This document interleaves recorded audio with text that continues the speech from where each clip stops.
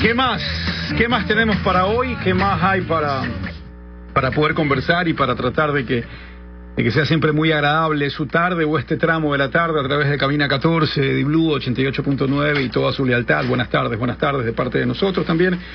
Que continuamos también con lo que tiene que ver con programación, con los temas del día, con los temas que hay que tratar, que hay que analizar. Un movimiento interesante ayer de la Comisión de Disciplina en Federación Ecuatoriana de Fútbol, arrojando muchos temas que sí hay que analizarlos y ponerse de lado y lado.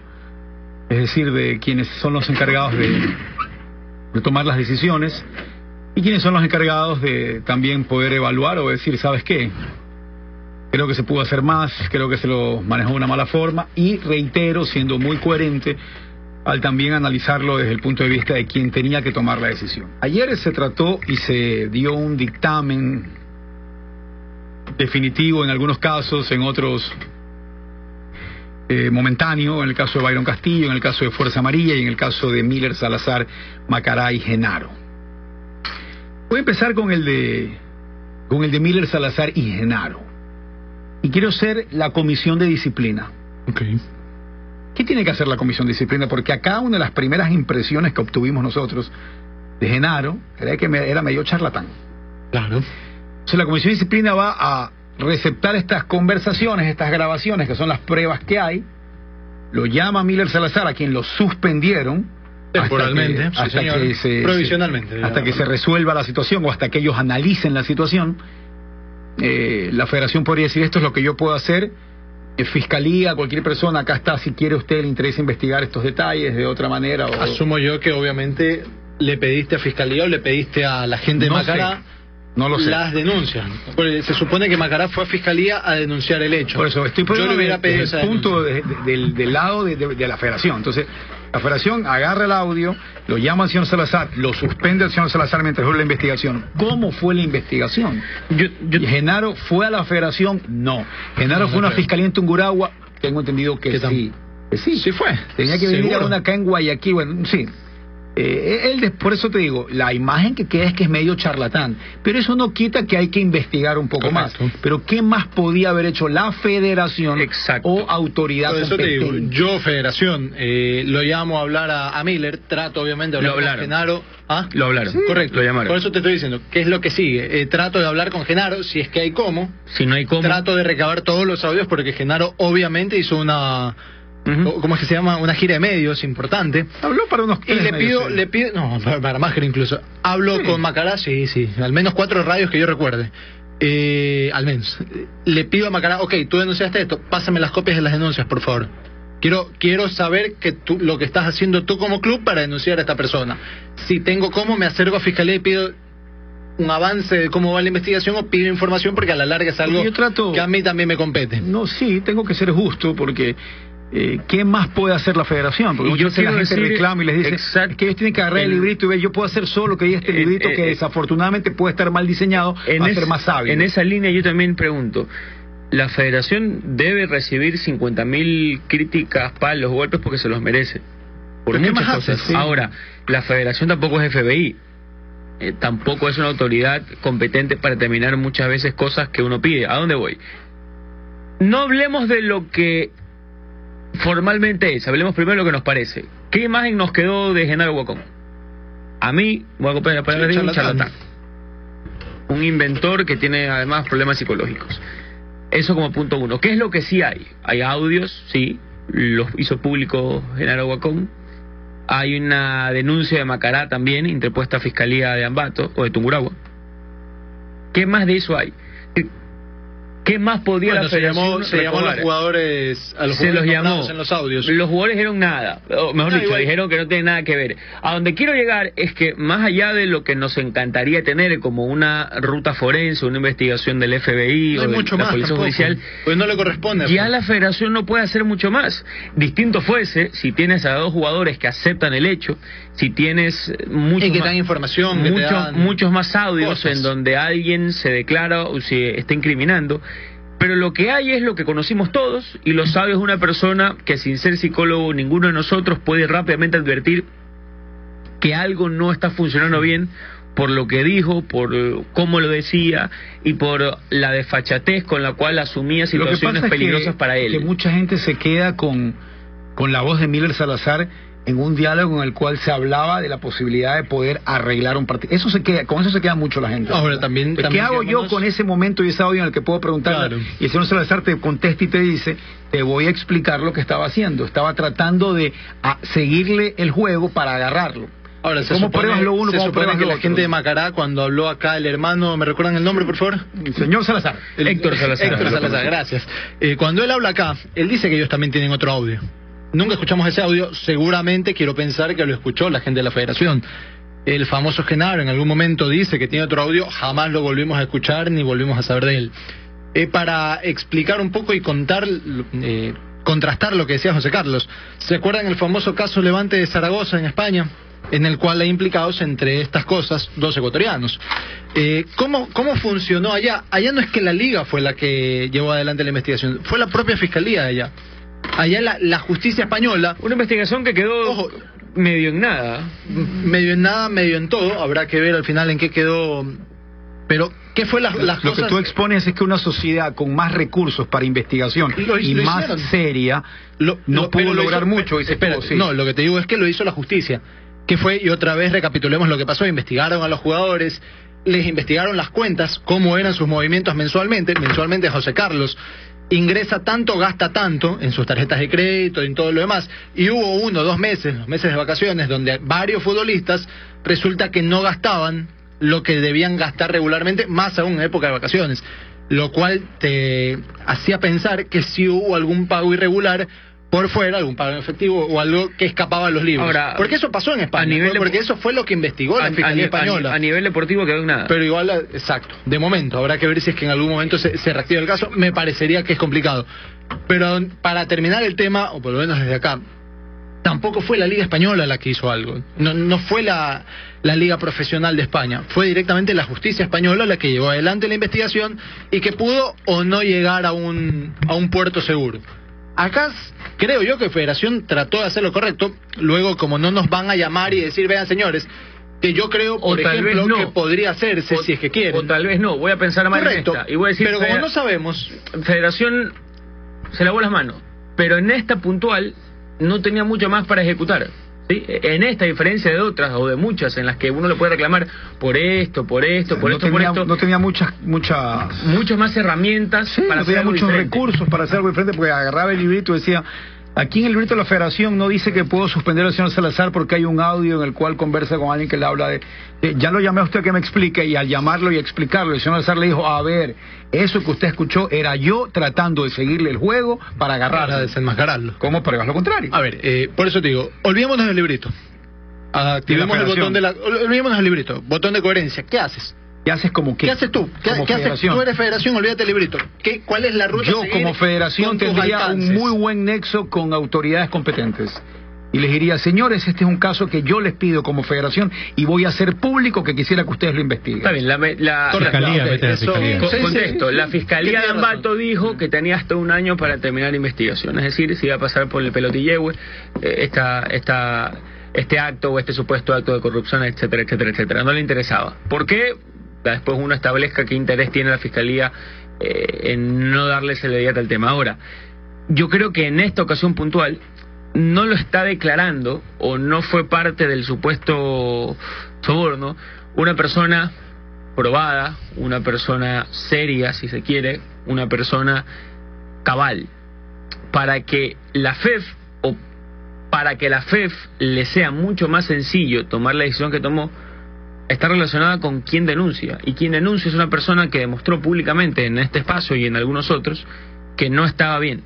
Entonces, si es un alcalde, si es un prefecto, si es un juez, si es una persona reconocida o reconocible con años de trayectoria, a lo mejor esa denuncia es, oye, pero esta persona es seria, yo lo conozco, no puede ser que se esté inventando algo. Yo les pregunto si ustedes creen capaz a la persona que habló con nosotros, Genaro Huacón, etcétera, etcétera, etcétera, tiene varios nombres, o sea, así identificar de distinta manera. Si ustedes creen que es capaz de inventar cosas. Tú como director de medio, Andrés Martínez, después de haber escuchado un par de llamadas de Genaro, ¿lo seguías llamando? No. Para obtener información. A ver, depende. O si eres director de un programa de show. Depende. Esto depende de números. O sea, ahí lo puedes exprimir hasta que, está bien, hasta que se agote. Pero más allá vemos el número, vamos a la información. O sea, ¿qué tan relevante o qué tan creíble te parece este testigo? Esto es un juicio. Cero, según lo que conversamos acá. Esto es un juicio y para que la fiscalía tome una decisión tiene que escuchar a los distintos testigos. Este testigo acusa. Bueno, esta acusación está fundamentada, es creíble, es un experto, miente. Lo que él diga me puede tener más o menos sin cuidado, es lo que él tenga de pruebas, si tiene documentación. ¿Sabes qué es lo que pasa, Andrea? A veces uno no puede probar, pero por lo menos lo que dice, como lo dice, y la suena coherencia, verosímil. Suena verosímil. Acá, eso no sirve ante la ley. Sí, no, porque en la ley FEF, el testimonio verosímil te iba a permitir al menos prolongar esta suspensión o seguir investigando. ¿Sabes? Claro, aportar con datos relevantes a la... Tiene tanta coherencia lo que dice y mira la ruta forense que está estableciendo su testimonio. Vamos a investigar porque puede ser cierto. Fuera de lo que no tenía para probar, lo que decía para por lo menos aceptar como lógico o correcto, tampoco. Porque no era un testigo creíble, nunca lo fue. Mira, acá Diego siempre nos contaba, ¿no? Que Genaro a cada rato le pedía volver a hablar, y yo le decía, bueno, dale chance, pero si es que me sueltas el otro audio. Eso le dije yo. Si no me das algo nuevo, no te voy a dar espacio. Ya dijiste lo que ya no me estás no es que estoy nada. tratando de explotarte, sino que ya, yo creo que que tú hables ya se vuelve un poco antiinflesco, porque hablas y estás acusando sin poder probar nada. Claro, primero también das para estás adelante perjudicando todo, a otras personas. Sí, entonces yo dije, no. Claro. ¿No? Y que tengo las bajo la manga, que ya vas a ver lo que voy a hacer, sácalo. que esto, que lo de acá. Y... ¿Cuánto tiempo ha pasado? Exacto, entonces yo dije... ¿Sabes qué? 2 meses más. Correcto. Y no pasa nada. Murió el tema. Me dijo, ahora sí vas a ver lo que voy a decir, estate atento. Yo digo, espero que lo digas y después si quieres conversamos. Y yo le dije, pues, ¿quieres hablar? Te voy a entrevistar ya para televisión. No quiero hablar para... O sea, fue el nexo que yo tuve con él porque él se comunicó conmigo. Yo no lo ubiqué, yo no lo encontré después de un ejercicio arduo periodístico. Ni me acuerdo cómo llegué a él. Después algunos otros medios me pedían su número telefónico. El mismo Genaro me decía, por favor, no lo deje. Yo cumplía. Después decían si podíamos sacar la entrevista, si podían copiar la entrevista. Y eso sí, creo que lo hicieron muchos. Aplica como una de mis predicciones locas en el 2019 decir que Kevin Mercado la va a romper en el Necaxa. Tomando en cuenta el equipo al que va. En principio Pues sí. el instinto Sí. de mi oráculo deportivo ya tiene un 73% de aciertos. Me dice que va a ser el año de Kevin Mercado. Está bien. Cumplo con decir eso. Caso 2, caso Fuerza Amarilla. Y volvemos, bueno, quedamos en el caso de que en lo de... ¿Qué más haces? Sí, en lo de Genaro, en una sociedad súper moral y súper correcta, tú como federación tendrías un gran nexo con autoridades competentes. Yo te denuncio, yo voy como federación y denuncio. Voy a hacer algo más allá. Mira, Voy a hacer algo más allá. Voy a tener un Magnum en mi federación, porque Magnum era investigador privado. Magnum no trabajaba con la policía, ¿no? No, claro. Era PI, ¿no? Pero él había sido policía o algo, ¿no? Sí, en Yo no algún sé. momento dado. ¿Y para quién trabajaba Magnum entonces que lo contrataban? Por eso él es privado. Pues no me acuerdo bien que el detalle. Me acuerdo que andaba con unas hembras cada capítulo, medio como James Bond, era el man, ¿no? Eso sí me acuerdo, y andaba en un Ferrari. En Hawái, Ferrari, claro. Y en Hawái. La vida perfecta. Lindo, hermano. Oye, ¿sabes qué? Pero bueno, ¿Sabes qué me era un falló de la PI, ¿no? federación, por Era un ejemplo? PI. Cuando pasó el tema de Genaro, el cruce de fuego entre él y la gente de Macará, salieron todos a hablar. Habló Esteban Paz, hablaron muchos dirigentes y todos decían, es que esto pasa siempre. A mí, por ejemplo, si yo soy federación y soy un ente serio y escucho a José Carlos Crespo, dirigente de Cabina 14 Fútbol Club, escucho a Andrés Martínez, dirigente de Diblu FC, y todos me dicen, no, es que esto ha pasado siempre, es que siempre hacemos... Yo sí los llamo. Señores, Ya, vengan y hablen. A ver, ¿qué es lo que saben? ¿Desde cuándo ha pasado? Pero En eso me quedan debiendo, por ejemplo, porque acá todo el mundo... Yo acabo de ponerte el ejemplo de Magnum. Todo el ¿Tú te mundo... acuerdas de Magnum? Todo el mundo se hizo ¿Te acuerdas de después. Magnum? No. A ver. Para la práctica, porque Jorge dice, tal vez me equivoco yo por intentar no buscar la excelencia y acostumbrarme a lo que es o a la realidad.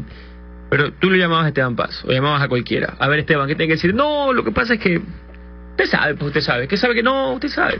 Bueno, ya, ¿qué sé? No sé nada. Es que hay un tema. Acá o acostumbramos a los dirigentes, a los jugadores, a no decir cualquier idiotez para después que le den marcha atrás, o vamos a seguir teniendo esto toda la vida, y no está bien. No está bien que un dirigente salga y insinuar que es algo que pasa siempre, pero y ¿tú que no tengas ¿Tú pruebas? crees que no pasa siempre? Yo aquí me voy a poner al lado de los que dicen que pasa siempre, porque sí pasa siempre. Pero entonces, si sabes algo, dilo, porque si no eres cómplice porque también. después no puedes probarlo. ¿Sabes? Yo te he contado... Entonces no me digas algo que no puedes probar. Yo te conté que yo estaba regresando de viaje y me encontré en el aeropuerto de Panamá con un exdirectivo, le digo portugués, me dijo, uy, esto ha pasado toda la vida. Y 2 días antes me encontré con otro directivo en uno de los eventos de prevención que había aquí, uy, esto ha pasado toda la vida. Está bien, o lo dicen como para sentirse virtuosos. O me estás fanfarroneando o sabes algo. Entonces ven acá, si sabes algo, cuéntame qué sabes. A ver, si no, se vuelven mira, yo voy a ir cómplices, mañana... Si mañana Jorge, todo... porque... Es que, José Carlos, está mal que mañana pueda salir cualquiera a Entiendo decir que no cualquier debes tontería disparar. y no digan nada. Yo entiendo que no debes disparar a diestra y siniestra, es verdad. Es distinto cuando yo apunto y digo, mira, Jorge Sánchez se vendió, porque además estás diciendo algo que después no puedas probar. Correcto. Y esa es la realidad. Si tú me preguntas a mí hoy, 2:15 de la tarde, estamos 10 de enero del 2019, ¿en el fútbol ecuatoriano hay futbolistas que se venden? Sí. ¿Hay futbolistas que no se portan como deberían y que aceptan plata antes de situaciones? Sí. ¿Existe? Existió y asumo que existirá. Claro. Ahora, tú me pides que lo pueda probar, yo te voy a decir no. ¿Y cómo lo sabes? En interno te cuento y te he contado las historias con pelo y señal. Eso lo sabes tú, lo sé yo, pero está mal que los dirigentes salgan a hablar estas cosas si no van a aportarme con algo. Pues, ese es el punto principal. Está bien. Si el dirigente que es dirigente, que se supone que entre sus tareas está velar por su equipo y en parte también velar por el bien del fútbol ecuatoriano, porque al votar por un nuevo presidente, al ser parte de una Liga Pro, se supone que velas por el bien del fútbol ecuatoriano, y me sales a fanfarronear en todas las radios, en todos los medios, a decir, es que esto pasa siempre, y no me aportas ni un solo dato, está mal. O empezamos a sancionarlos cada vez que hayan una barrabasada que no pueden probar o que no me aportas con datos. Eso primero no está penado. Hoy la Liga Pro tendrá que, si quiere, actuar en este famoso código de ética, y creo que lo va a hacer. Ahora, a que todos hablen y después todos hay una diferencia.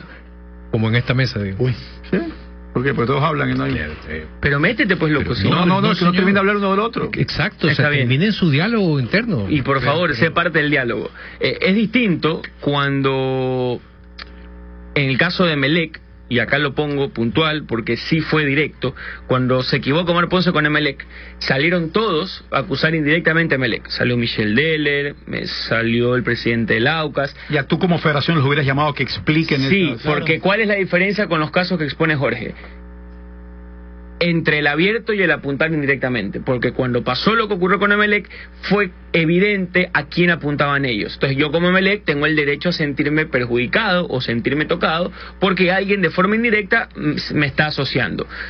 Cuando uno es más abierto, es tan abierto como que te tocó o no te tocó. Entonces voy a estar entonces sí de acuerdo en que a lo mejor borremos este mecanismo de levantar y prender el ventilador.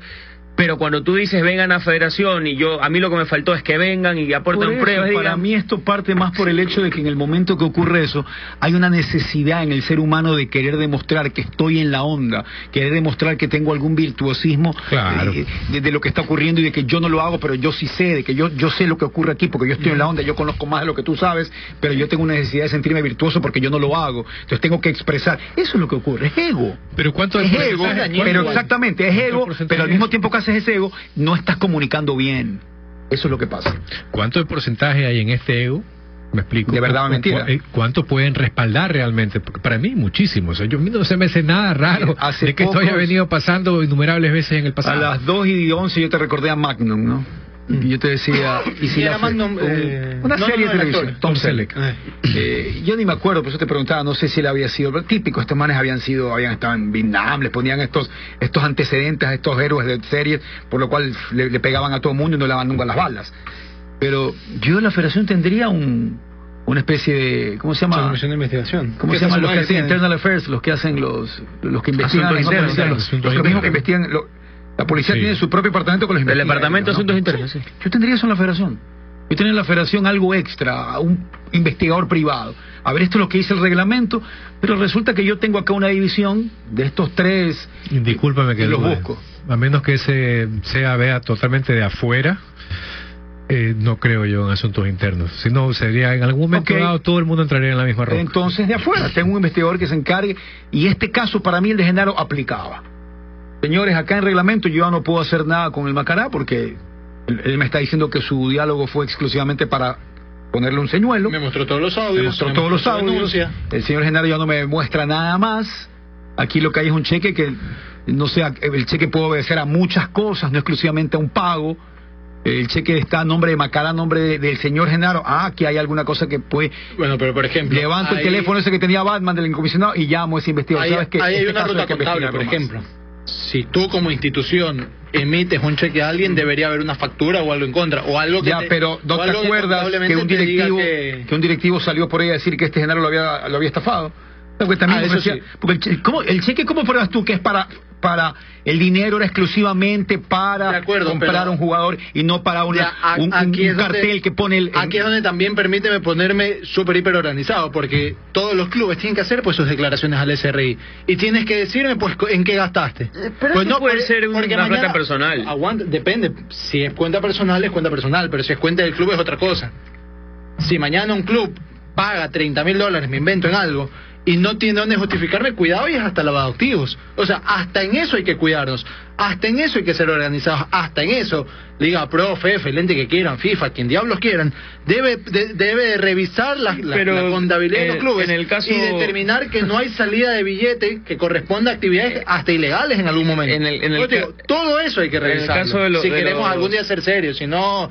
sigamos siendo el fútbol sucio y sin crecer que no podemos terminar de ser. A mí me cuesta pensar que en el caso de sobornos o de plata sucia vayas a sacar una cuenta corriente en nombre del club. No, pero yo hablo en general. Sobre todo porque la mayoría de veces los dirigentes de los equipos chiros no son, ¿no? Tal vez no sean millonarios o tal vez no le paguen a los futbolistas cuando deben y no respetan contratos, pero la mayoría tiene una capacidad económica que le permite solventar eventualidades de 5, 10, 15, 20 mil. Sí, si no, no serían dirigentes. No hay nadie que no pueda llegar a fin de mes metido en la dirigencia deportiva del país. Ese fue el primer caso que ayer archivó o que llamó o que generó noticia ayer en Federación Ecuatoriana de Fútbol con el caso de Macará y Genaro. No puedes hacer más, ahí se queda clara la situación. El caso 2, el de Fuerza Amarilla, en el que resulta que los jugadores que inicialmente salieron y dijeron que no eran sus firmas, que no les habían pagado, después salen y dicen no, sí era mi firma. ¿Qué hace la federación?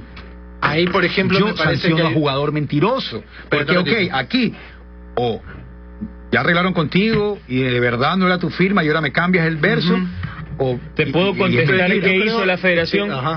La federación lo que dijo ayer hizo, para ponerlo en lo que ellos nos contaron, porque a lo mejor no es cierto, hay la duda razonable, se la han ganado, es que ellos agarraron los dos testimonios. Para la federación tenía más peso el segundo, sin embargo, sin una explicación de por qué.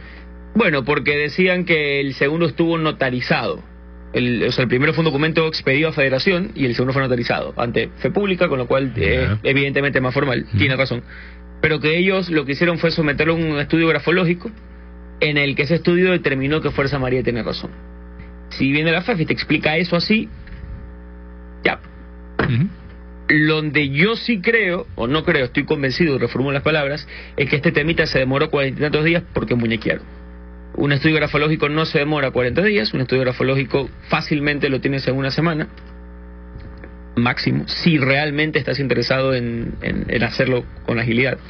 Y esto se demoraron 40 y tantos días. Un organismo serio haría exactamente lo que está diciendo Diego. Este hecho de que tú me has hecho levantar toda esta investigación y después te tiras para atrás, no, sanción. Sanción. Perder mi tiempo, vas a estar mintiéndome aquí. Sanción. Aquí tengo una grabación tuya en la que me dice, sí, no es mi firma, después no, sí ha sido mi firma. A ver. Como eso no va a pasar, ahí viene de nuevo el tema de la duda razonable, que aquí no quedó en nada. Y aplícale ya te pagaré. Aplícale portate serio. No, pero es que... Aplícale, portate serio. Para mí... Una vez que denuncia un jugador o denuncia un dirigente, denuncia a alguien, al final, si te me echas para atrás, yo el segundo testimonio no te lo tomo en cuenta ni por error. Lo que yo hago es, señores, ¿qué fue lo que denunciaste que te falsificaron la firma? Ok, llamo a un experto. Si el experto determina que esa firma, por eso, si el experto me dice que esa firma es, bingo, no pasa nada. Pero si el experto me dice que esa firma no es tuya de verdad y después vienes y me dices que sí es tuya, con más ganas te sanciono. Yo no puedo tomar en cuenta la versión de un jugador que primero denuncia, que primero lanza la piedra y después esconde la mano. Yo creo que las dos cosas se deben tomar en cuenta. No, porque la segunda sí es sujeto a regla. Sí, y eso es un problema. Sí, pero no significa que no exista. O sea, tú no puedes obviar algo que pasó. Lo que puedes hacer es, dentro de los parámetros que establezca la justicia no ordinaria, porque no es ordinaria, pero la justicia que quieras interpretar, darle más o menos valor. ¿Cómo le das más o menos valor? Si yo hoy te digo que me has robado y anuncio públicamente ante el público que Jorge Sánchez me ha robado, no es lo mismo que José Carlos Crespo se acerque a Fiscalía, lo denuncie públicamente de forma oficial y luego lo vuelva a decir. O sea, hay un matiz de mucha más formalidad. Ok, acá sí es un asunto en el que yo creo la Federación pudo hacer más. Porque inicialmente tiene un caso en el cual escucha a los jugadores decir algo. La misma Federación establece que sí, que ha habido un dolo, que ha habido una firma falsificada, que los jugadores han aceptado. Y ahí hay otra pregunta interesante, porque ellos deciden cómo, mediante criterio, o sea, ellos necesitaban otro ente más. A mí me parece... Espérate. La Federación como tal decide, a mí me has nombrado para yo decidir esto. Dentro del librito que estamos hablando, del reglamento, se establece que quien se sienta perjudicado puede decir, aguanta, quiero otra investigación y quiero traer al profesional, quiero traer al perito grafólogo. Pero la Federación ya había tomado su primera medida. Pero espérate, sí. Y de ahí vienen los jugadores y dicen, no, si es mi firma. Ahora aparece Freddy Olivo. Tengo 4 números telefónicos de Freddy Olivo. 4, ninguno. Yo te digo una cosa. Ok, tú por un lado dices la Federación tiene, o sea, cabría aquí que haga una sanción. ¿Y el club? O sea, ¿cómo Fuerza Amarilla no va a sancionar a sus jugadores si primero te montan una demanda, te dicen que no son sus firmas y ahora te tiras para atrás y resulta que sí son mis firmas? ¿Cómo Fuerza Amarilla debería sancionar al jugador? Sí, por supuesto, si yo soy Fuerza Amarilla y tengo personas que me están denunciando a mí por haber cometido un ilícito tal, o sea, estoy en riesgo. ¿Sabes por qué? Porque si no, no firme el rol. A los futbolistas de Fuerza Amarilla no les pagaron. Lo que pasó es que ellos sí firmaron. Entonces, ¿por qué no los denuncia Fuerza Amarilla? Porque cuando los denuncie, viene el otro y dice, me denunciaste. Eso no te lo firmo.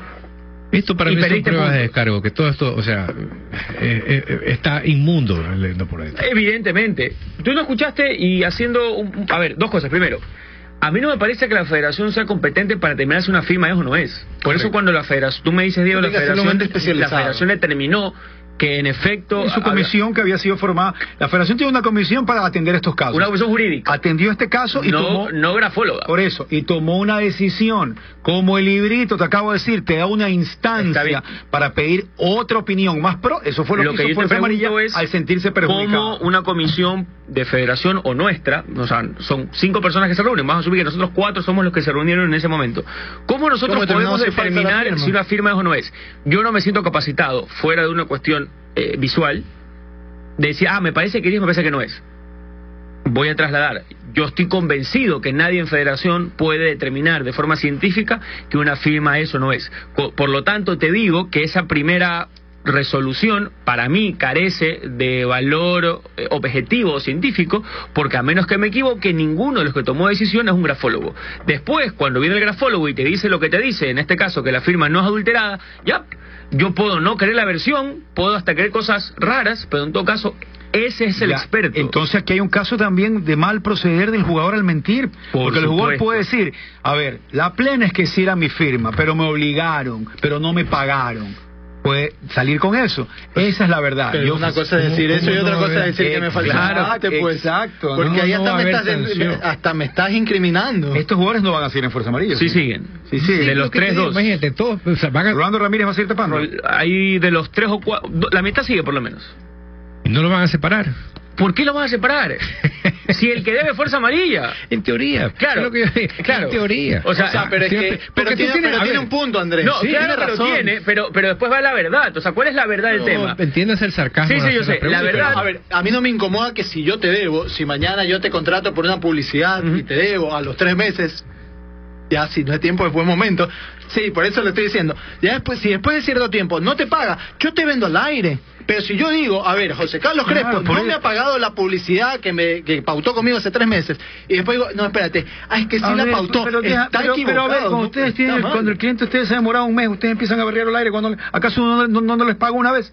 Y ya empezaron bravos a decirlo después de 3 o 4 meses. Es lo que hicieron. Pero si era de verdad. Es lo que porque mucha gente le puede decir al jugador, ¿por qué no lo dijiste en su momento? Porque me decían, ya te voy a pagar. Pero viene la segunda parte. Hasta que explota. Aguanta, pero viene la segunda parte. Si yo sé que José Carlos me chineó una vez con un billete por una publicidad, no vuelvo a trabajar con él ni por error. Peor aún acá, si me incrimina y me dices que te he falsificado la firma, puede ser mi jugador y todo lo que quieras, pero de patitas a la cara. Hay hombres a los que le cae a puñetes la mujer y dicen, nunca más vuelvo, y el hombre vuelve. Ustedes están obviando una historia, porque están dando a entender como que si Fuerza Amarilla los contrata, los mantiene por bueno o porque no tiene nada que perder, cuando realmente tiene todo por perder. Porque en el momento en que tú los separas a ellos por mentir, por acusarte falsamente, ellos te dicen, ya, sepárame, pero yo a ti te voy a denunciar porque no me has pagado y no te voy a firmar los roles. ¿Y a qué me refiero exactamente? Cuando ayer Fabián Aguilar, y a mí me parece esto increíble, Fabián Aguilar, miembro ilustre, ahora ha sido oficial de la próxima Serie A del fútbol ecuatoriano, dice que lo de Freddy Benito Olivo es mentira, que yo creo también, ojo. Ahora, ¿por qué Fabián Aguilar nos comprueba que es mentira? Yo le creo, porque dice, Olivo le dice a ustedes que le he pagado en noviembre, y yo no le he pagado en noviembre a nadie. O sea, Fuerza Amarilla no ha pagado públicamente, está reconociendo que tiene una deuda. Reconoce que tiene una deuda de noviembre y diciembre y de esa manera se exculpa o le dice mentiroso al otro. Eso es el fútbol ecuatoriano, eso es Fuerza Amarilla. No del año pasado, que acaba de terminar, sino desde el 2017. Si la última vez que estuvo acá en Serie A. ¿Algo más que decir en este caso? Entonces, Federación, ¿qué más pudo hacer? Vuelvo a hacer la pregunta. Debió actuar mucho más rápido y dejar de muñequera en el medio. No, y aparte debió dejar algún precedente contra el que primero lanza la piedra y lo puede hacer, digo, reglamentariamente. Debe hacerlo. Ya, pero ¿cómo lo hace si el reglamento no te lo avala?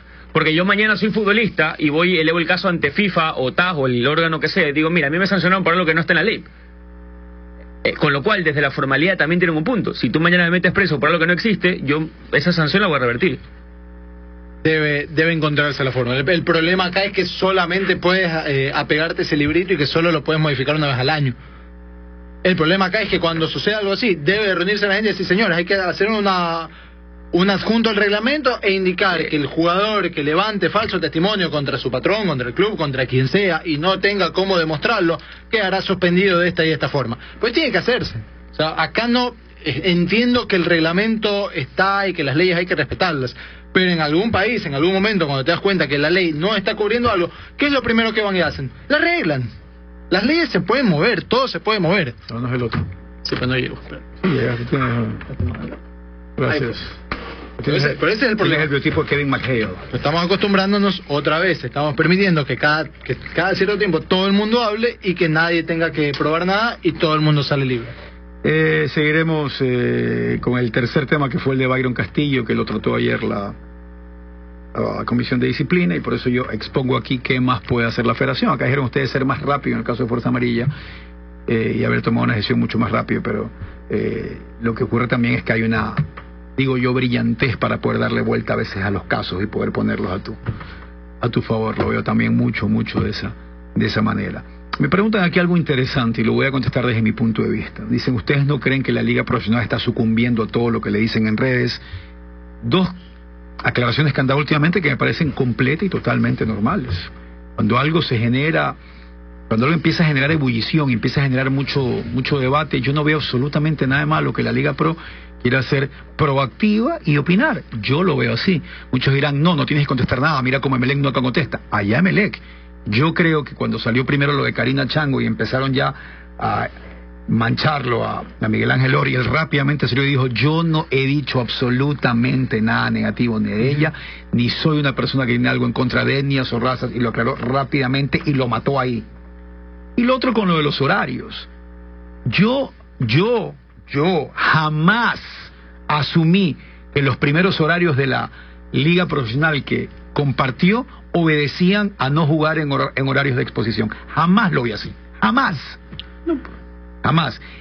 Al compartirlos se generó un comentario de la gente que le gusta o que está a favor de que se juegue a determinados horarios, y por costumbres, por historias, por tradiciones, en cualquier parte del país. Es más, esos horarios que compartieron, para mí todavía estaban en horarios de exposición y peligro, porque estaban a las 2 de la tarde, así es. Porque te puedes jugar a las 12 y tal vez no hay exposición, es cuestión de que veas qué va a pasar ese día.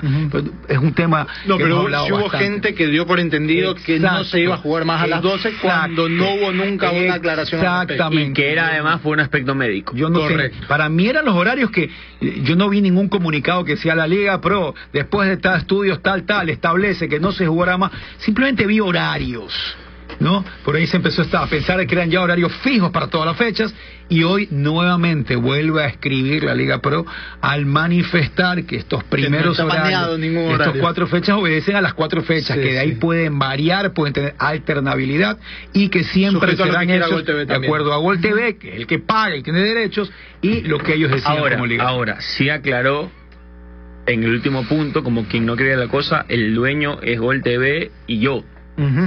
Nosotros ponemos, los escucharemos, si mañana se da el caso puede jugarse a las 12, pero ustedes no deciden, ustedes no mandan. De forma muy gentil a y los legal. clubes. Claro que ¿Está sí. bien? Está bien, pero no es que dijo, no, sí, tranquilo, vamos a jugar a la hora que ustedes quieran. Dijo, yo soy el dueño, yo mando. Los escucharemos, no es que se ha bloqueado los horarios, pero mando yo. Y los horarios los pongo yo, y esto lo puso en el comunicado. Estos deben ser acatados tal y como sucede en los torneos internacionales. Correcto. Pues también es cierto, ¿no? Y ahí creo que tiene gran razón Liga Pro. Cuando le ponen a Liga de Quito a jugar a las 5:30 de la tarde en Casablanca, no lloran. Cuando Conmebol te pone a jugar a las 10 de la noche, nadie llora. Sí llora. Todos, perdóname, hay mucha gente que no le gusta, lo que sabes es que no tienes la voz y que no te van a pagar la más mínima hora si te quejas. Pero hay gente que no le gusta, Jorge. No, al hincha obviamente no le va a gustar, pero yo no recuerdo hasta ahora, la verdad no me acuerdo, por lo menos el año pasado con todo lo que pasó, no recuerdo un dirigente que haya dicho, pero mira cómo Conmebol me pone este horario, o le voy a reclamar a la Conmebol porque me puso tan... No lo hacen. O capaz te lo dicen, pero no van y reclaman y lloran como lo hacen acá en Federación, como lo hacen acá en Federación. El reclamo, no, si es que existe, no tiene nada que ver. Es una referencia, no me gustó, punto. Ellos saben que a Conmebol no le pueden hacer nada. Anda, pues dile a Conmebol te va a decir, okay, no juegues, pues. No vengas más a la Libertadores, no vengas más a la Sudamericana. Me ha sorprendido leer algunos comentarios sobre que se atenta contra una costumbre, que esto es una tradición jugar a esta hora del día. Me pregunto, o sea, si tú das cabida a ese razonamiento, entonces los toros tienen que volver. Eso es una tradición. Yo te marco una diferencia. ¿Y por qué creo que, aunque entiendo tu punto, no me parece que sea el más indicado para comparar? Porque los toros son una tradición. En símiles. Estás hablando con el máster en símiles, ¿no? A ver, los toros son una tradición que hoy identificamos como negativa, por obvias razones. No es, científicamente no es tan negativo. Es una tradición que damos como negativa sí, hoy. Pero pausa. En principio, jugar a las 12 del día no necesariamente está mal. Solo está mal cuando la radiación es demasiado alta o pasa los estándares correctos. O sea que el hecho de estar a las 12... ¿Viste cómo está el día hoy en Guayaquil? ¿Viste cómo está? Si fueran las 12 y estaría igual, no habría ningún problema en jugar, Andrés. No, ninguno. No habría problema. Entonces, a eso es a lo que voy. Al hecho de que esto se ha convertido en una batalla. Ahora, pero no puedes hacer un horario pensando en si va a haber o no va a haber. ¿Por qué creo que puedes hacerlo? Previamente, la semana previa establece cómo va a ser. Hoy tú puedes tener la proyección de cómo va a estar el índice el domingo. ¿Por qué creo que el debate está perdido cuando quieren poner las tradiciones como el argumento para decir se debe jugar? Porque mientras el debate tradición va en la mano izquierda, el debate plata va en la derecha. A los equipos de la Sierra nadie les está diciendo que jugar a las 4 es mejor o es más tradicional que jugar a las 12, porque en ese punto de debate pierde quien le diga que a las 12 está mal. El debate no va por siquiera a qué horario va más público. El debate va por en qué horario a la televisión le conviene más. Ese es el debate. Punto. Esa es la zona central. En el momento que los clubes le digan a la televisión, mira, a las 12, por esto, te va mejor a ti, ganarán el debate. Mientras no puedan ganar ese debate, la televisión, que es la dueña y que invierte y que pone plata, tendrá la sartén por el mango. Entonces, cuando los clubes le digan, sí, pero yo pierdo plata en taquilla, pierdo 1 millón, por ejemplo, que tampoco creo que sea tanto, pero pierdo 1 millón por no jugar a las 12, la televisión le dirá, sí, tú pierdes 1 millón, pero conmigo ganaste 3. Entonces haz la cuenta. Te quité 1 y te di 3. ¿Cuánto es el saldo a favor? 2. Si tú quieres mantener tu horario, ganas 1 millón. Conmigo tienes 3, elige. Y ahí van a perder ese debate. Igual mira siempre. Que la verdad acá el que se queje por un tema de taquilla creo que está equivocado, en general. Porque acá a todos, casi todos, la hinchada les va en mayor o menor medida, si te va bien. Incluso Liga, siendo campeón, casi nunca llenó su estadio. Yo no recuerdo, salvo el día de la final y algún otro partido especial, llenazos de Liga cuando estaba a punto de ganar la etapa. Pero yo entiendo el club que te diga igual, prefiero jugar a esta hora porque tengo un estudio. De acuerdo, pero digo, después voy yo sé que no después voy yo y te echo ese estudio al piso con una facilidad inmensa, porque digo, a ver, pues, tú me pediste 7 de la noche, tu estadio 7 de la noche, bueno, ni el 50%, okay. ¿En cuántas ocasiones? Decir que nadie acá debería poder contar en su presupuesto unas 100% de seguridad con una taquilla. De verdad es bien fregado. Ahora, hay un argumento que no te lo van a decir porque queda mal y suena feo. La ventaja deportiva. Correcto. Nadie te va a decir al micrófono o al aire, yo quiero jugar a las 12 porque me conviene. Pero deberían decirlo, como lo ha hecho la selección ecuatoriana de fútbol, como lo ha hecho la selección boliviana de fútbol, como lo ha hecho la selección colombiana de fútbol. Yo creo que no lo hacen porque eso es reconocer que son menos. Pero no. A mí me queda esa sensación. A ver, vuelvo a hacer, ya me tengo que ir a la pausa. Bueno para ganarte en todos los horarios. La pausa. Pero ¿por qué siempre el que organiza un torneo sudamericano, panamericano, en su grupo aparecen los patos? Porque quiere sacar ventaja, porque quiere asegurarse que va a tener un poquito más de éxito. ¿Pero lo dice? No, ¿verdad? Pero para eso lo hacen. Sí, pero no lo dice. Pero es distinto porque tú no haces el sorteo, Diego. Tú no escoges. ¿De verdad tú crees? Digo, oficialmente. O sea, ¿de verdad tú crees que en las últimas 16 Copas Américas que Venezuela o Bolivia haya dado al grupo de local ha sido casualidad? ¿Tienes pruebas? ¡Las tengo! Oficialmente, alguna vez salió a decir Colombia, Argentina. O sea, oye, yo como soy el organizador quiero que me... No, sabemos que pasa, pero no tenemos las pruebas para hacerlo. Pero acá, el día en que salga uno a decir, no, la verdad es que yo quiero jugar cada vez que subo a Barcelona, Emelec, Delfín, quiero jugar a las 12 del día porque sé que les voy a tener mayor facilidad de ganarles, es automáticamente decir, sabes que la verdad es que no soy tan bueno como para ganarte en cualquier horario. Necesito eso porque eso me empareja un poco. No. Es que una cosa es decir, no soy tan bueno para ganarte. Otra cosa es decir, quiero tener mi ventaja de mi reducto. Porque significa que no eres tan bueno para jugar en cualquier horario. Retórica. Entonces, ¿por qué la Federación Ecuatoriana de Fútbol mandaba que los bordes del Estadio Olímpico de Atahualpa pongan la cancha aguada? Porque por ahí va. Eso es distinto. ¿Dónde estás? Eso es distinto. No me des la mano, a mí no me des la mano. No. Por favor. Eso es distinto, porque todos pueden hacer lo mismo en su cancha. Ahora hazlo. No todos pueden jugar en la altura. Cuidado que yo soy jiu-jitsu y soy ninja.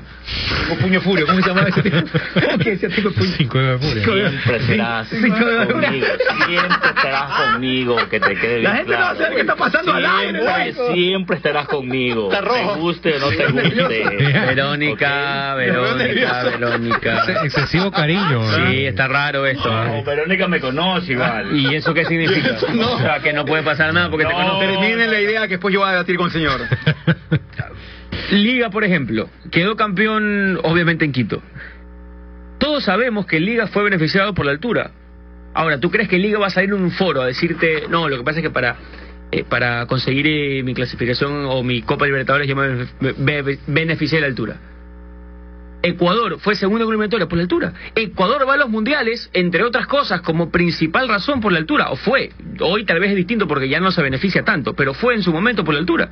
Yo lo puedo decir. O sea, a mí no me cuesta reconocerlo. Pero ¿qué pasa si mañana estamos en un foro, un debate, esos típicos que se hacen de YouTube y de comentarios, y viene un mexicano, un chileno y un peruano? Y dice, ustedes clasificaron solo por la altura. ¡Están locos, miserables! ¡Venga a jugar! Ahora, pregúntame pues, a esos mismos que dicen que está loco el peruano o el mexicano, le dice, ¿sabes qué? No vas a jugar en la altura, vas a jugar en Guayaquil o en Malta. Porque no puedes, porque sucede.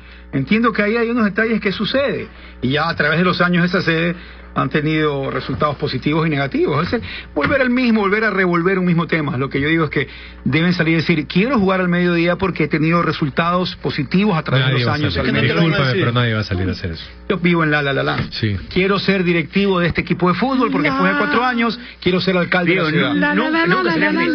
Sí. Señores, estoy llegando acá a la dirigencia deportiva, pero después de 4 años yo me voy al servicio público.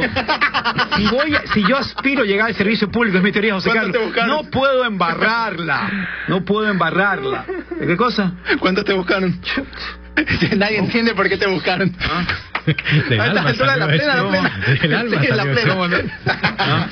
Nadie entiende por qué lo buscaron a esta altura.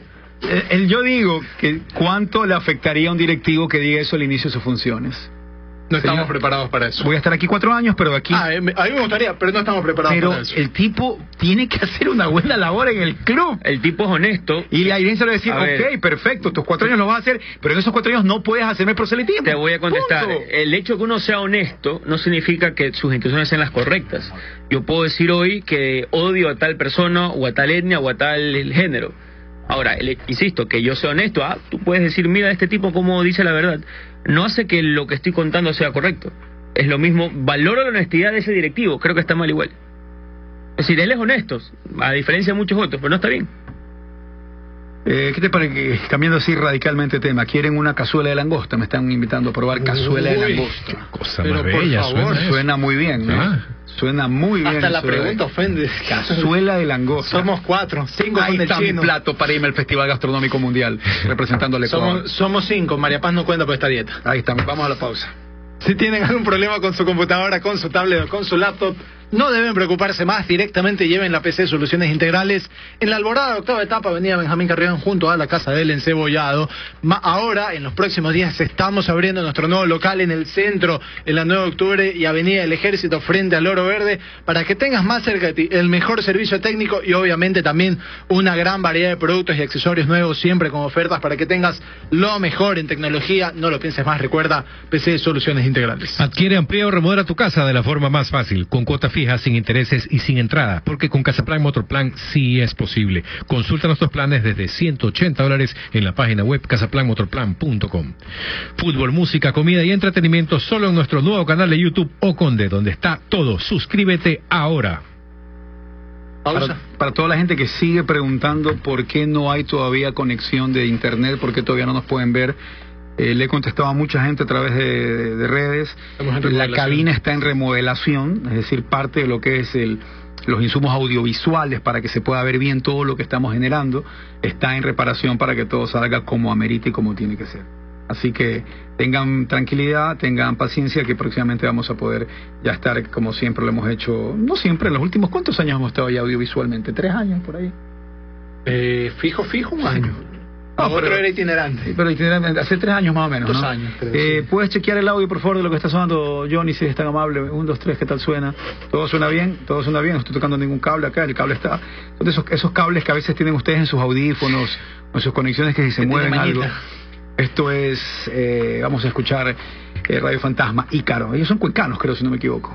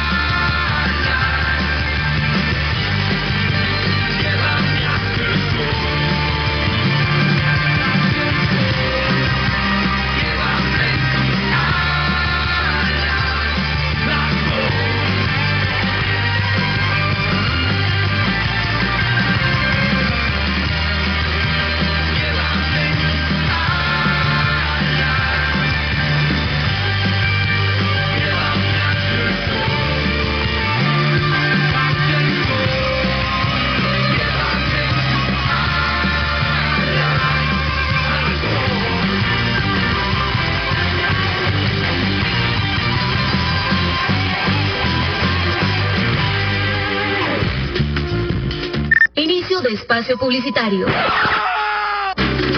La reinvención del tránsito en Guayaquil es real.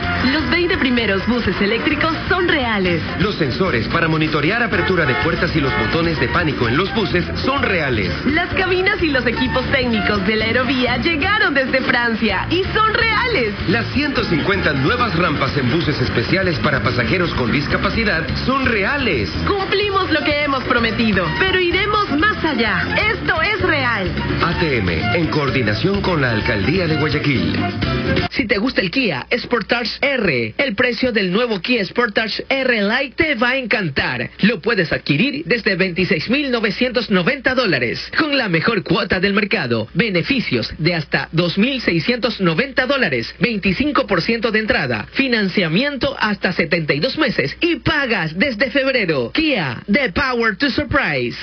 ¿Será posible comprar un carro sin pagar intereses? Claro que sí. ¿Sin pagar entrada? Obvio que sí. ¿Con cuotas fijas? Sí, también. ¿De cualquier marca? Sí, así es. ¿Cualquier modelo? Sí. ¿Nuevo? Sí. ¿Seminuevo? Sí. ¿Cualquier color? Sí. ¿Grande? Sí, sí, ¿Chico? sí. Sorpréndete con Motorplan. Tener tu carro sí es posible. Adquiere tu plan para comprarte el carro nuevo o seminuevo de la marca y modelo que tú elijas. Planes desde $219. Cuotas fijas. Sin entrada. Sin intereses. Con Motorplan sí es posible. Encuéntranos en Guayaquil, Libertad y Quevedo o en www.casaplanmotorplan.com. Que ya todos usan Kendall. Nos van a decir por qué. Dice la chica del auto rojo. Con Kendall yo siempre voy segura, por esa Kendall me cambié. Kendall rinde más de 7.500 kilómetros. Que ya todos usan Kendall. Y tú ya sabes por qué. Ahora todos los lubricantes quieren ser como Kendall. No se confundan. Póngale Kendall. En PC Soluciones Integrales va a encontrar la más extensa variedad de repuestos y equipos que usted necesita para su PC, portátil, tablet o proyector. Estamos ubicados en la avenida Benjamín Carrión, Alborada, octava etapa, manzana 841, Villa 2, junto a la Casa del Encebollado, y en la Ciudadela Álamos Norte, Álamos Center, local 4. También puedes ir a nuestra página web www.partesypiezas.com. Recuerda que PC Soluciones Integrales te ofrece calidad y confianza en un solo lugar. Fin de espacio publicitario.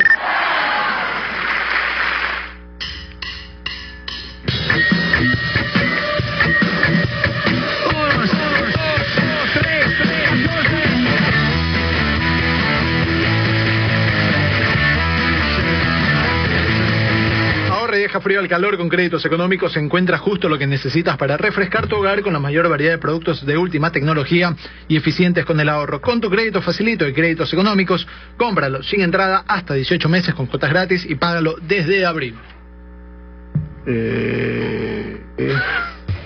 Tercer punto de la comisión de... No, antes de ir con el tercer punto de la comisión de... ¿Les puedo contar algo? Que es el de Byron Castillo. Cuéntame, ¿Me permite? cuéntame. Sí, por favor. Si usted, Diego Rodolfo, se va a Orlando, junto al señor Jorge Sánchez... ¿Qué pasa? Si usted se va, como Andrés Martínez, a China de vacaciones o de trabajo, si usted se va a Canadá, se va a México, a Colombia, a España, a Italia, a Francia, a Nueva Zelanda, a Finlandia o al Caribe, no importa el lugar del mundo, siempre debe estar conectado con internet ilimitado. ¿Cómo lo hago? Muy sencillo. Primero, visita cualquiera de los principales centros comerciales de la ciudad, el Mall del Sol, el Mall del Sur, en Río Centro Norte, Cebos o Entre Ríos, y me acerco a la isla de Idesatec. En el momento que me acerco y con un solo pago, automáticamente tengo mi chip para poder volar a cualquier parte del mundo y tener internet, llamadas telefónicas, redes sociales, GPS o WhatsApp ilimitado. No solo es tener, es que además el servicio es de calidad y de garantía para navegar a la velocidad más rápida que te puede ofrecer un internet ilimitado en cualquier parte del mundo. Recuérdalo, el chip de SIM Store en cualquiera de las islas de Idesatec. Antes de hablar de analizar el otro punto que analizó la comisión ayer, ese video de compadres que ha estado rodando yo hoy día en Twitter es un ejercicio que va a empezar a funcionar no a partir de la próxima semana. A ver, me van a hacer ver el calendario, con gusto. El 21 de enero. 21 de enero estará al aire. Hoy rodó ya un teaser en Twitter, no está en otra plataforma todavía, en la que se ve el primer tema que estábamos debatiendo con Gustavo Navarro en el programa Compadre sobre los llamados a la política a mucha gente que hace televisión o tienen otro tipo de exposición, lo que yo ya digo los mal llamados famosos, pero entiendo que se los señale o se los reconozca, se los describa como famosos. Entonces el análisis que se lo habla mucho de que quién sí, quién no, está mal, está bien, es un derecho. Bueno, eso lo hablaremos en ese programa. Vieron que solo hay 6 gobiernos que reconocen a Maduro, Fuerza Venezuela. No sé qué pasa en estos próximos 6 años, no sé si Maduro termine. Yo creo que Maduro no va a terminar los 6. Pero Fuerza Venezuela, yo no oculto para nada mi cariño con el país en el que viví y en el que tengo gratos recuerdos y extraordinarios amigos. Y sí me duele mucho lo que está pasando. Como a otros les duele y a otros están en su derecho a sentir lo que quieran. Pero solo Cuba, Bolivia, Nicaragua, Uruguay, El Salvador y México son los gobiernos de América que están reconociendo a Venezuela. El resto... Bien, Martínez, verte así de feliz. Hay ceviches. Sí. Hagamos ceviche, ¿no? Hoy y mañana. Hoy y mañana. En todo caso, para celebrar. ¿Cómo sobrevive Venezuela? Esos países tienen todo el derecho a creer en la política de Venezuela y muchos dirán es que van a tener negocios con petróleo, no lo sé.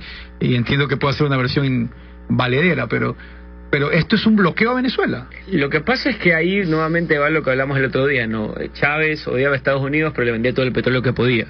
Entonces, esta relación diplomática... Pero tú me puedes caer recontra mal y te odio, pero yo tengo un sándwich de restaurante y si quieres anda, cómprame. Correcto. Un restaurante de sándwich. Así ha sido mucho la relación. En el momento en que todos los países y la comunidad internacional decían establecer un bloqueo, es distinto. ¿Como bloqueo o no? No sé. Por ahora no. No me llevo contigo, pero sí podemos hacer correcto. Que no te reconozca significa que no estoy de acuerdo con tu política, pero si hay alguna relación comercial que a mí también obviamente me conviene, va a seguir funcionando. Luego, ¿cómo va a ser Venezuela? No lo sé. ¿Qué tiene Venezuela para poder sobrevivir aún a la situación caótica, terrible en la que se encuentra? No lo sé. La inflación como está, todo el tema ya, la ausencia, la carencia de recursos y obviamente toda esta sobreexplotación por parte del Estado, que no me escuchan a mí, pregúntenle a los cientos y cientos, casi miles y miles de venezolanos que nos encontramos en las calles y que ellos que estuvieron allá en distintas provincias les cuenten cómo es. Sí, yo solo quiero saber qué va a pasar con estos países al norte. O sea, es una formalidad. Es una formalidad. Es marcar tu posición y está bien. Creo que tienes que decir yo no estoy de acuerdo con esto y por eso no te reconozco. He recibido un par de llamadas de directivos de Liga de Puerto Viejo como a esperar que tome una posición fuerte con el esfuerzo. Yo no trabajo ni para Liga de Puerto Viejo ni para la Fuerza Amarilla. Yo veo un caso que me parece analizaba, conversarlo y todo. De hecho, cuando me escribían y me mandaban los detalles de Frío Olivo, cables de esto, lo de Frío Olivo a mí me parece raro. Por eso que son jugadores que después cuando se convierten en protagonistas o no de una noticia, sea impacto, sea importante, sea muy difundida, no muy difundida, cuando lo buscas para volver a tratar de profundizar un poco más sobre la noticia, desaparecen o prefieren... Alguien volvió a hablar, no estoy desmereciendo el caso, no estoy desmereciendo que si un periodista sí lo logró y yo no lo he escuchado, porque eso es que nadie ha dicho esto, nadie díselo acá cuando has escuchado a 3 personas y a sentencias así, que es muy común. Por eso digo, yo no lo sé, pero los jugadores de Fuerza Amarilla implicados en esto volvieron a hablar. Los que dijeron yo sí firmé, yo no firmé, yo sí firmé. Yo no, por eso te digo, no lo recuerdo. No puedo asegurarte que no lo hayan hecho, pero quiero y voy a creer en base a mis instintos, que pueden estar equivocados, de que no van a hablar. Y de que en el caso de Freddy Olivo, tal vez alguien logra hacerlo hablar y diga, aquí está, yo sí logré hacerlo hablar, perfecto. Bien por la audiencia que va a tener un poco más de elementos para poder tener criterios de información y de opinión, pero hoy, y no voy a generalizar, hoy por lo menos no he podido contactarme con Freddy Olivo, ayer tampoco. Al aire puedo hacer el ejercicio de marcar todos los números para que vean. ¿Cuántos son? 4. Sí, no 3, ya uno 3, está, uno ya está confirmadísimo. Uno está anulado que ya no es. Pero es difícil poder lograr y llegar a hablar con ellos. Hoy la gente estaba muy satisfecha porque Soso habló bastante, ¿no? Melec ha empezado chévere el año con esta posibilidad de poder hablar con más de sus protagonistas y sus por ahora y sus jugadores. Sí, ha empezado bien por lo menos el año. El otro punto que trató ayer la despedida ya a Guagua y también a Lastra y a Urbano. O sea, Melec hizo una despedida mediante su información oficial. Sí, pero gracias por todo. Pero y juega el 30 de enero es la explosión azul, ¿no? El 30 de enero, sí. Sí. ¿Pero qué dices? El tema Urbano es distinto porque creo que tiene un contrato largo con Emelec. O sea, Lastra y Guagua tienen... Lo de Urbano es tratar de ya... Sí, de ver dónde lo colocan, qué hacen. O liberarlo. A lo mejor Urbano no encuentra equipo y tiene que quedarse. Claro. No parte con ventaja para Soso, pero no se va de Emelec. Es distinto el tema. Ahora, ¿qué debería, antes de pasar con Mario Castillo, qué tiene que hacer Emelec con Lastra y Guagua ahora? Se fueron. Invitarlos a la Noche Azul, hacerles un reconocimiento... Yo creo que estos dos jugadores... Creo que justo es... No quiero contar contigo... Económicamente no les vas a sacar un provecho. Déjame llamar a Andrés Martínez. Sea feliz. ¿Lastra y Guagua tienen una parte determinante importante en la historia de Emelec? Bueno, ha estado un tricampeonato, claro. Y Tetra el otro. Tetra, sí. Así tienen un puesto importante. Tienen un puesto importante. Dicho esto, entonces que en la Explosión Sur los despides. Yo les haría... lo acepte y quieran ir. Esa es otra. Claro. Yo como club, por lo menos intentaría hacerte ese homenaje ahí. Después el futbolista evidentemente tiene el derecho a negarse si se quiere. Pero creo que Emelec, aparte del tuit que ya mandó, donde se despide oficialmente de los dos, debería intentar darle un reconocimiento a dos futbolistas que en la historia están. Puede gustar más, puede gustar menos. A lo mejor Emelec encuentra X cantidad de defensores centrales mejores que Guagua o más representativos, pero difícilmente encontrará uno que tenga 3 títulos y difícilmente encontrará, peor aún, uno que tenga 4 títulos como Osvaldo Lastra. Sí, pero los jugadores van a tener equipo y van a jugar en pero más allá de ese reconocimiento de hacerles un partido de despedida, invitarlos a... Pero... Yo lo que haría... ¿Tú le harías un partido de despedida? No, por eso... Está en plena carrera. No, pero yo no los invito ni eso, porque creo que incluso a ellos no les va a gustar tanto. Yo lo que sí haría es darles absolutamente todas las facilidades, darles su contrato en mano, vaya y negocie usted con quien usted quiera, como usted quiera. Eso sí creo que es lo que se debería hacer, incluso como un agradecimiento al tiempo invertido y a lo que se dio. Pero eso tal vez ya se lo dijeron internamente al agradecerles, ¿no? Eso ya no lo sé, pero yo haría eso. Ahí hay algunos aspectos que cada técnico sabrá por qué toma su decisión y que son muchas veces aspectos que en un gran y altísimo porcentaje no son compartibles. Cuando quiero decirte, la decisión la tomé por esto o por lo de acá. Por eso no terminan no contándote la razón, pero ellos sabrán. ¿Qué otra cosa tenía que decirles? Lo de los tenistas. España apresa a 28 tenistas que estaban ya comprobados dentro de una red que arreglaban partidos. Hay 83 detenidos, entre los cuales 28 son tenistas profesionales. Estoy al aire, en exactamente 23 minutos podemos hablar. Freddy Olivo, sí. No es Freddy Olivo. Pero la mayoría de estos tenistas son del circuito Challenger, son los tenistas que se están sacando el aire para poder llegar y viajar a un evento, ganar por ahí 4.000 en un torneo, sí, pero tal vez 6.000 en otro, en el viaje te gastaste 4.000, el Challenger te paga el hotel, por el conocimiento hasta el día previo. Que entonces yo voy a ver si, hermano, ¿cuánto ganaste en ¿cuánto ganaste en tus últimos 2 meses? Me gané solo $13,000 y gasté 15. ¿Qué tal si en el Challenger del Paso, en segunda ronda, pierdes con Sánchez y yo te doy 15 lucas? Entonces no estoy diciendo que es comprensible, pobrecito, sino que imagino que puede ser uno de los modus operandi hacia esto. No, aparte, no necesariamente, entre otras de las cosas, mañana ustedes dos, Crespo y Arcos, los los dos saben que necesito que su partido tenga tantos games. Porque es otra de las variantes que puedes apostar. Entonces, dentro del universo de opciones para apostar, tú puedes encontrar algunas en las cuales algún tenista te va a aceptar las condiciones. Entonces, ahí es donde empiezas a jugar con todas las posibilidades. Ingresen a su operador de apuesta favorito y vas a ver todo lo que un partido en vivo de tenis te ofrece. Ni siquiera te digo desde la previa quién gana, quién pierde. Entren a ver lo que en vivo te da.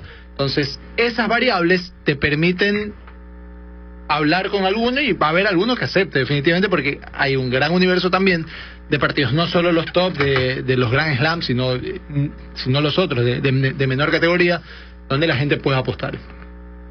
Sería chévere que les den alguna placa de reconocimiento en el caso de Guagua y Lastra, y es que Guagua y Lastra llegan a enfrentarse en cancha contra Emelec, o sea, ese día un homenaje. Yo estoy empezando a tener el momento de amargura. Momento de amargura.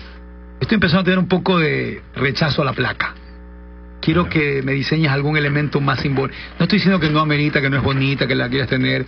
¿No te gusta la camiseta con el número de partidos que jugaste? Yo creo, yo creo que hay que diseñar algo más simbólico, algo que tenga simbolismo. No voy a decir que es más simbólico una placa es una forma de decir, toma, este es un reconocimiento, aquí está.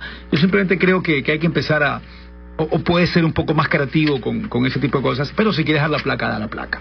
Yo está un poco berriado tal vez ya, y no quiero con esto perjudicar a cualquier compañía que hagan placas, trofeos. Cuando vayan a dar placas, por favor, verifiquen que esté bien escrito todo.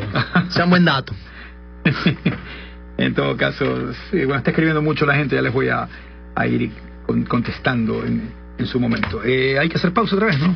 Sí. Hay que hacer pausa, Andrés Martínez. Ahorra y deja frío al calor con créditos. Ya está. Pero déjalo, ¿cuál es el problema? Pueden ir a créditos económicos, no hay ningún inconveniente. Con Barcelona. Déjalo, créditos económicos. Ferruño, gracias, créditos por confiar en Cabina 14. Cualquier cosa, Jorge Sánchez es el culpable. Danielita, reclámale a Jorge. Gran cantidad de electrodomésticos. Escoger la marca y modelo de tu vehículo nuevo o seminuevo sí es posible. Consulta los planes desde $219 con cuotas fijas, sin entrada y sin intereses, porque con Casaplan Motorplan sí es posible. Y ustedes también, gracias por confiar siempre a Casaplan Motorplan, gracias por confiar en SimStore, porque ya sabes que con ellos puedes irte a cualquier parte del mundo y gozar de internet ilimitado, llamadas telefónicas, redes sociales, GPS, WhatsApp o cualquier faceta de la comunicación. ¿Cómo hago para cuando me voy a Estados Unidos, a Canadá, a Nueva Zelanda, a Australia, a Filipinas, a China, a Japón, tener internet ilimitado? Muy sencillo. Me acerco al Mall del Sol, al Mall del Sur, a Rocentro Norte, Cebos o Entre Ríos, y desde ese momento, con un solo pago de forma inmediata, tengo internet en cualquier parte del mundo. Recuérdalo, garantía, rapidez y servicio garantizado. El chip de SimStore lo consigues en las islas de Idesatec. Andrés Martínez, no sé qué me ha pasado a estas alturas de mi vida, que estoy en una etapa de redescubrimiento de Pink Floyd. Ya, pero de alguna etapa en particular. No, me he puesto a escuchar todo otra vez y la verdad es que me he vuelto a quedar alucinado y creo que es un ejercicio bueno hacerlo ocasionalmente con ciertas bandas que tú sabes que las tienes por ahí guardadas y ocasionalmente empieza. Me pasó hace algunos meses con Neil Young. ¿Tú te acuerdas una señora que nos dijo hace muchísimos años en Quito? ¿Qué nos dijo? ¿Que Pink Floyd era él? Ah, lo comparó con una banda. El back de la época. Sí, para que te des cuenta. Pero y no estaba, ¿sabes qué? Ahora lo puedo decir y analizo y digo, qué gran comentario de la señora. Había algo de criterio ahí. Mucho. No, yo estoy, mira que el 2018 fue el año de Queen. Bueno, o de Luis Miguel. Claro. Luis Miguel el primer semestre y Queen el segundo. Sí. O sea, no hubo así otra banda que logró otro intérprete que logró así. No en 2019 tal vez sea de Elton John. Elton John viene con Rocketman. Sí. ¿A qué otra banda le harías tú así una vida o una serie? Poco Tom. O sea... Tú eres el productor, decía en este momento que voy a... Así como ya va a salir lo de la Bowie. Me sorprende que no hayan hecho nada de Bowie. ¿De quién? De David Bowie. Sí. Creo que tal vez una película de Bowie o una serie de Bowie por su impacto a la cultura... Mira, por el personaje... Bowie es un personaje que te da para bastante. Melodramáticas, culebrones nosotros latinos. Claro. Porque yo... a Queen la película y creo que el más convendría película para estas bandas y series para los nuestros. Por las historias que hay sobre él y porque creo que podría haber un alto índice de comedia, incluso una de Prince. Prince tiene muchas historias. ¿Tú has escuchado la historia cuando lo invitó a jugar ping-pong cuando lo invitó a jugar básquet, el hermano de Eddie Murphy? Jugaba durísimo, dice. Pero jugó en ropa. Si tú entras en YouTube puedes ver a Dave Chappelle, el comediante. Hay gente que jugó con él en el colegio básquet y dice que jugaba durísimo. Increíble, claro, sí, pero Dave Chappelle hace un sketch porque está contando el hermano de Eddie Murphy, cuenta la historia de cómo fue esta fiesta en la casa y los invita a jugar. Prince juega básquet con sus ropas tradicionales, me explico. Nosotros están en short y aún así los destrozó. Él y la banda contra el hermano de Eddie Murphy y otros 4 panas. ¿Cómo se llama Tengo serios problemas, ya se me están olvidando las cosas. El que hace el late night show de moda en este momento. Jimmy Fallon. Jimmy Fallon cuenta cuando le invitas a jugar ping pong. Y dice, quiero jugar ping pong contigo. Entonces dice que lo invitan, llega a un lugar, estaba a la mesa y le sacó la madre, dice. La madre. Dice que el último punto fue un cachito. ¿Te acuerdas lo que es un cachito en ping pong? Que la bola pega en el borde. Dice que cuando él se agacha a recoger la pelota y decirle, ¡oye! Prince había desaparecido. O sea, lo invitó a jugar, le sacó la madre y se fue. Claro, era todo un personaje, aparte de un músico genial. Sí, yo también a mí sí me gustaba Prince, pero sí me llevé... sí se incrementó un poco más mi investigación a él y apreciación una vez muerto, cosa que no me ha ocurrido todavía con David Bowie. ¿Ya por? ¿No? ¿No has querido? No, o sea, David Bowie igual, para mí tiene... yo sé que me va a odiar mucha gente afuera, pero para mí David Bowie tiene... Para que me gustan a mí 6 canciones. Pero no hiciste el mismo intento de adentrarte. Traté, pero creo que no fui tan detallado. Es que yo lo que creo es... yo no me voy a catalogar como súper, hiper, recontra fan de las canciones de Bowie. Luego, no voy a dejar de reconocer la influencia que tuvo él en la cultura pop en la época. La influencia que tuvo sobre otros músicos, sus aportes con otros músicos, sus aportes en distintas cosas, desde la moda, estilos de vida y demás. Creo que es un personaje que definitivamente ha marcado o marcó una época en algún momento. Por eso Bowie, más allá, y a mí me pasa, o sea, yo no es que tengo en mi playlist 20 canciones de Bowie, tengo 4 o 5, pero, sí, yo creo que luego creo que él tiene cosas fuera de la música que tienen muchísimo valor, tanto o más como lo musical. Ese es el punto con Bowie, y que lo he leído también a mucha gente experta en el tema y que sabía muchísimo de su vida. Creo que por eso es su valor general. El otro día me decía alguien que por qué puedes admirar la voz de Bob Dylan, y le digo, pero es que tú tienes que entender el momento en que cantaba, lo que decía y lo que era cada una de ellas. Además uno no admira realmente la voz de Bob Dylan, no. Es lo que exacto, dice. Pero bueno, esto aquí es hablándoles de Pink Floyd, esto se llama Mother, y la verdad es que es un tema que no sé ni cómo explicarlo. Ahí va, dale, 1, 2, 3, Johnny. Mother, do you think they'll drop the bomb?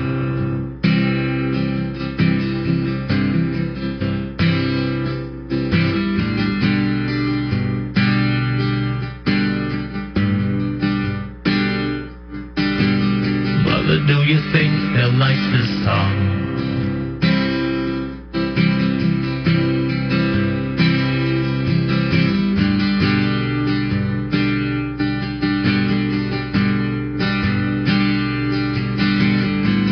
Do you think they'll try to break my balls?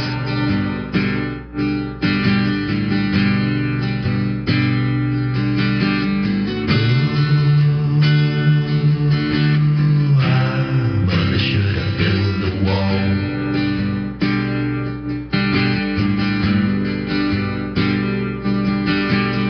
Mother, should I run for president?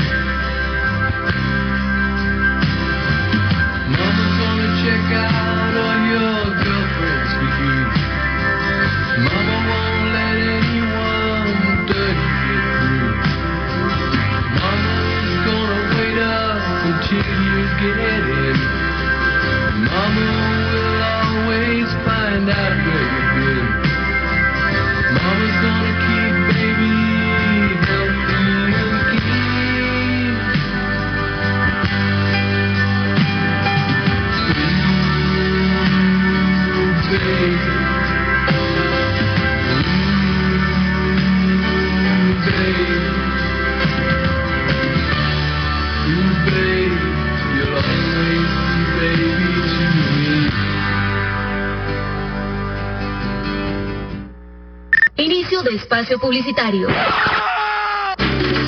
La reinvención del tránsito en Guayaquil es real. Los 20 primeros buses eléctricos son reales. Los sensores para monitorear apertura de puertas y los botones de pánico en los buses son reales. Las cabinas y los equipos técnicos de la aerovía llegaron desde Francia y son reales. Las 150 nuevas rampas en buses especiales para pasajeros con discapacidad son reales. Cumplimos lo que hemos prometido, pero iremos más allá. Esto es real. ATM, en coordinación con la Alcaldía de Guayaquil. ¿Será posible comprar un carro sin pagar intereses? Claro que sí. ¿Sin pagar entrada? Obvio que sí. ¿Con cuotas fijas? Sí, también. ¿De cualquier marca? Sí, así es. ¿Cualquier modelo? Sí. ¿Nuevo? Sí. ¿Seminuevo? Sí. ¿Cualquier color? Sí. ¿Grande? Sí, sí, ¿Chico? sí. Sorpréndete. Con Motorplan, tener tu carro sí es posible. Adquiere tu plan para comprarte el carro nuevo o seminuevo de la marca y modelo que tú elijas. Planes desde $219. Cuotas fijas. Sin entrada. Sin intereses. Con Motorplan sí es posible. Encuéntranos en Guayaquil, Libertad y Quevedo o en www.casaplanmotorplan.com. En PC Soluciones Integrales va a encontrar la más extensa variedad de repuestos y equipos que usted necesita para su PC, portátil, tablet o proyector. Estamos ubicados en la avenida Benjamín Carrión, Alborada, octava etapa, manzana 841, Villa 2, junto a la Casa del Encebollado, y en la Ciudadela Álamos Norte, Álamos Center, local 4. También puedes ir a nuestra página web www.partesypiezas.com. Recuerda que PC Soluciones Integrales te ofrece calidad y confianza en un solo lugar. Bienvenida, mi estimada, a mi apartamento de soltero. Al fin, pero esa pared a medio pintar, ¿es hipster como tú o algo así? No, loca, me faltó pintura. Y cuando volví ya no tenían del mismo color. ¿Pero cómo? ¿Y no fuiste a Pintulac? ¿Dónde? A Pintulac. ¿Dónde más? Pinturas, Pintulac. Sí, no. En Pintulac encuentras lo mejor en pintura y mucho más. Deja que uno de nuestros expertos te asesore en los diseños y colores para darle el mejor acabado a tus ideas. Pintulac, tu amigo experto en todo lo que necesites.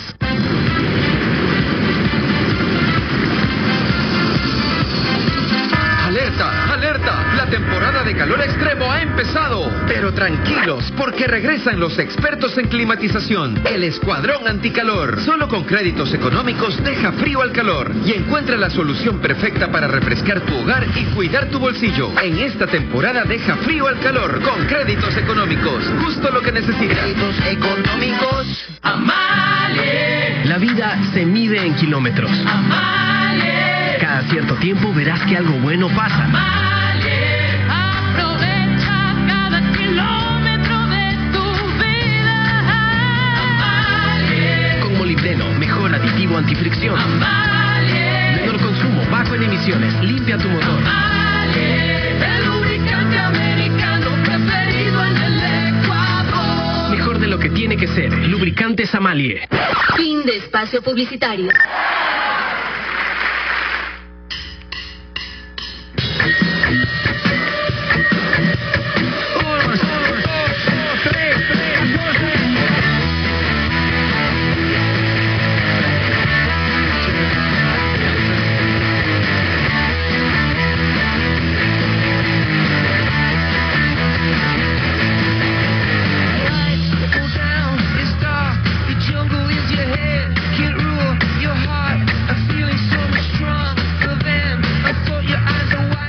Tiempo no vamos a tener, porque el otro tema que quería analizar es el de Byron Castillo, la forma en que se dijo, no eres colombiano, igual vas a seguir investigación, porque si hay una irregularidad en tu nacionalidad.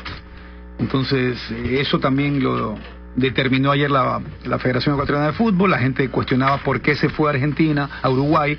Yo decía, Barcelona podía muy bien haber dicho, señores, a mí no me dijeron nada y yo tenía que haber ido. Aquí me sonó un poco a que Barcelona podía haber tomado el teléfono y llamar a la federación. Me voy a llevar a mi jugador de Uruguay. ¿Qué me dicen? ¿Puede venir a hablar antes? ¿Me lo puedo llevar? ¿Qué va a ocurrir? O la misma federación lo puede haber llamado por teléfono a Barcelona, que a la final sí lo hicieron y no lo sé. Y les dijo, Barcelona, por si acaso estás viajando y tu jugador debe presentarse el 8. En todo caso, ahora ya quedaron que el jugador debe presentarse el 28, está suspendido momentáneamente, temporalmente, hasta que haya más claridad de esta investigación. Y nuevamente, alguien que fue el que inicialmente lanzó la noticia, no volvió a hablar, que es el señor Jara. ¿Para bien o para mal? A mí me gustaría hablar con él otra vez y decirle, explíqueme los detalles. Yo soy periodista, yo quisiera preguntarle, sí, de acuerdo. explíqueme de dónde Luego como federación te voy a vetar de hablar hasta que no, es probablemente lo que pasó. Hasta no tener una resolución oficial, porque es y yo entiendo, acá hay que buscar la información, hay que buscar a la gente para que hablen y todo lo demás, pero ese manoseo de la información no es bueno para el caso, para ningún caso en general. Entiendo. Pero la FEF puede suspender a este jugador, puede suspenderlo, inhabilitarlo de trabajar, no tiene que haber un dictamen en este caso, no tiene que meterse la ley ecuatoriana. Es un tema interesante. Es que su dictamen es... Volvemos a lo mismo. ¿Qué puede hacer el librito de la FEF? Su dictamen es, vemos que hay una irregularidad, preguntamos al registro civil y en el registro civil parece que esta irregularidad... Lo que Andrés dice... pero como no viniste a hablar... Jorge, lo que Andrés dice es lo siguiente. Yo como FEF determino que tú no eres de donde dice tu partida de nacimiento. No juegas. Exacto. Siguiente paso. Viene el jugador con su abogado. Usted no puede coartarle el derecho de trabajo a mi cliente, porque aquí yo tengo el documento oficial del organismo competente del Ecuador, en el cual dice que sí es ecuatoriano, y usted... Entonces ahí se arma. Claro. Ahí viene el No, pero a ver, momentáneamente yo entiendo la suspensión. Sí. Que es el punto. Luego en su momento se lo suspendió a Miller Salazar, que era lo correcto. Sí. Hasta que investigues y te des cuenta cuál era el alcance de tu sanción, el alcance de tu investigación o el alcance de tu capacidad para poder investigar. Hoy comprendo esa suspensión temporal a Castillo. Luego hay que determinar si el final de la investigación ¿es legal o no es legal? Ahora, hay un tema acá. Castillo viajó a Uruguay, ha viajado me imagino, y si no me falla la memoria, se fue a Estados Unidos. Porque su pasaporte y sus papeles son... Entonces, no sé de dónde, qué tan fácil sea que los documentos todos estén adulterados o que haya algo raro, pero igual es una investigación que tienen que determinarla bien. La FEF, en este caso sí, no hay de otra, con una obligatoriedad de incluir al registro civil para que sean ellos quienes determinen el final de esta historia o no.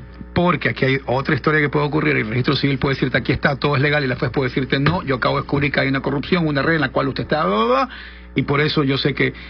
Pero es un tema de estos que se habla tanto y tanto y tanto, y todo el mundo dice que las conoce, y todo el mundo dice que siempre pasa, y al final del día nunca hay ningún tipo de solución. No tienen idea la cantidad de mensajes, gracias a Carlos Julio, que dice que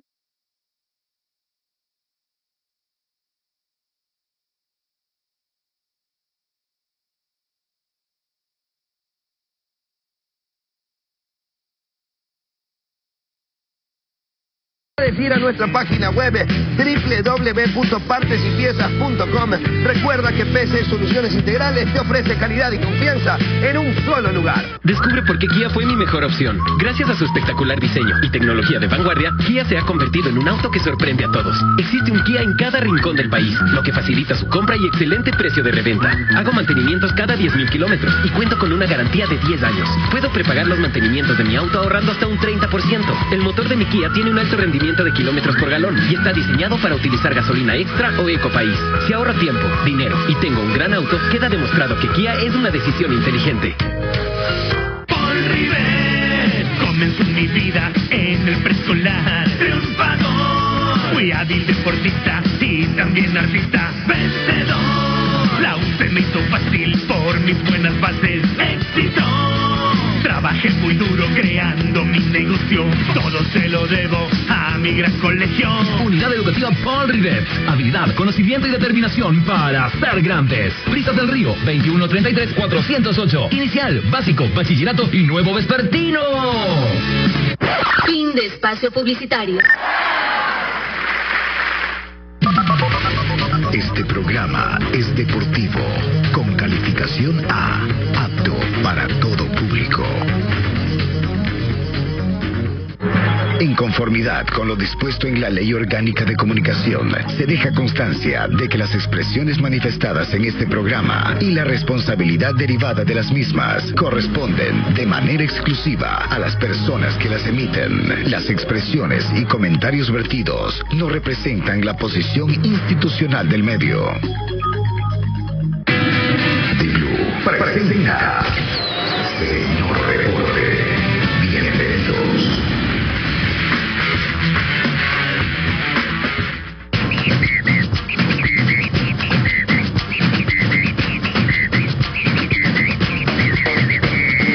Aquí ha llegado la hora de cantar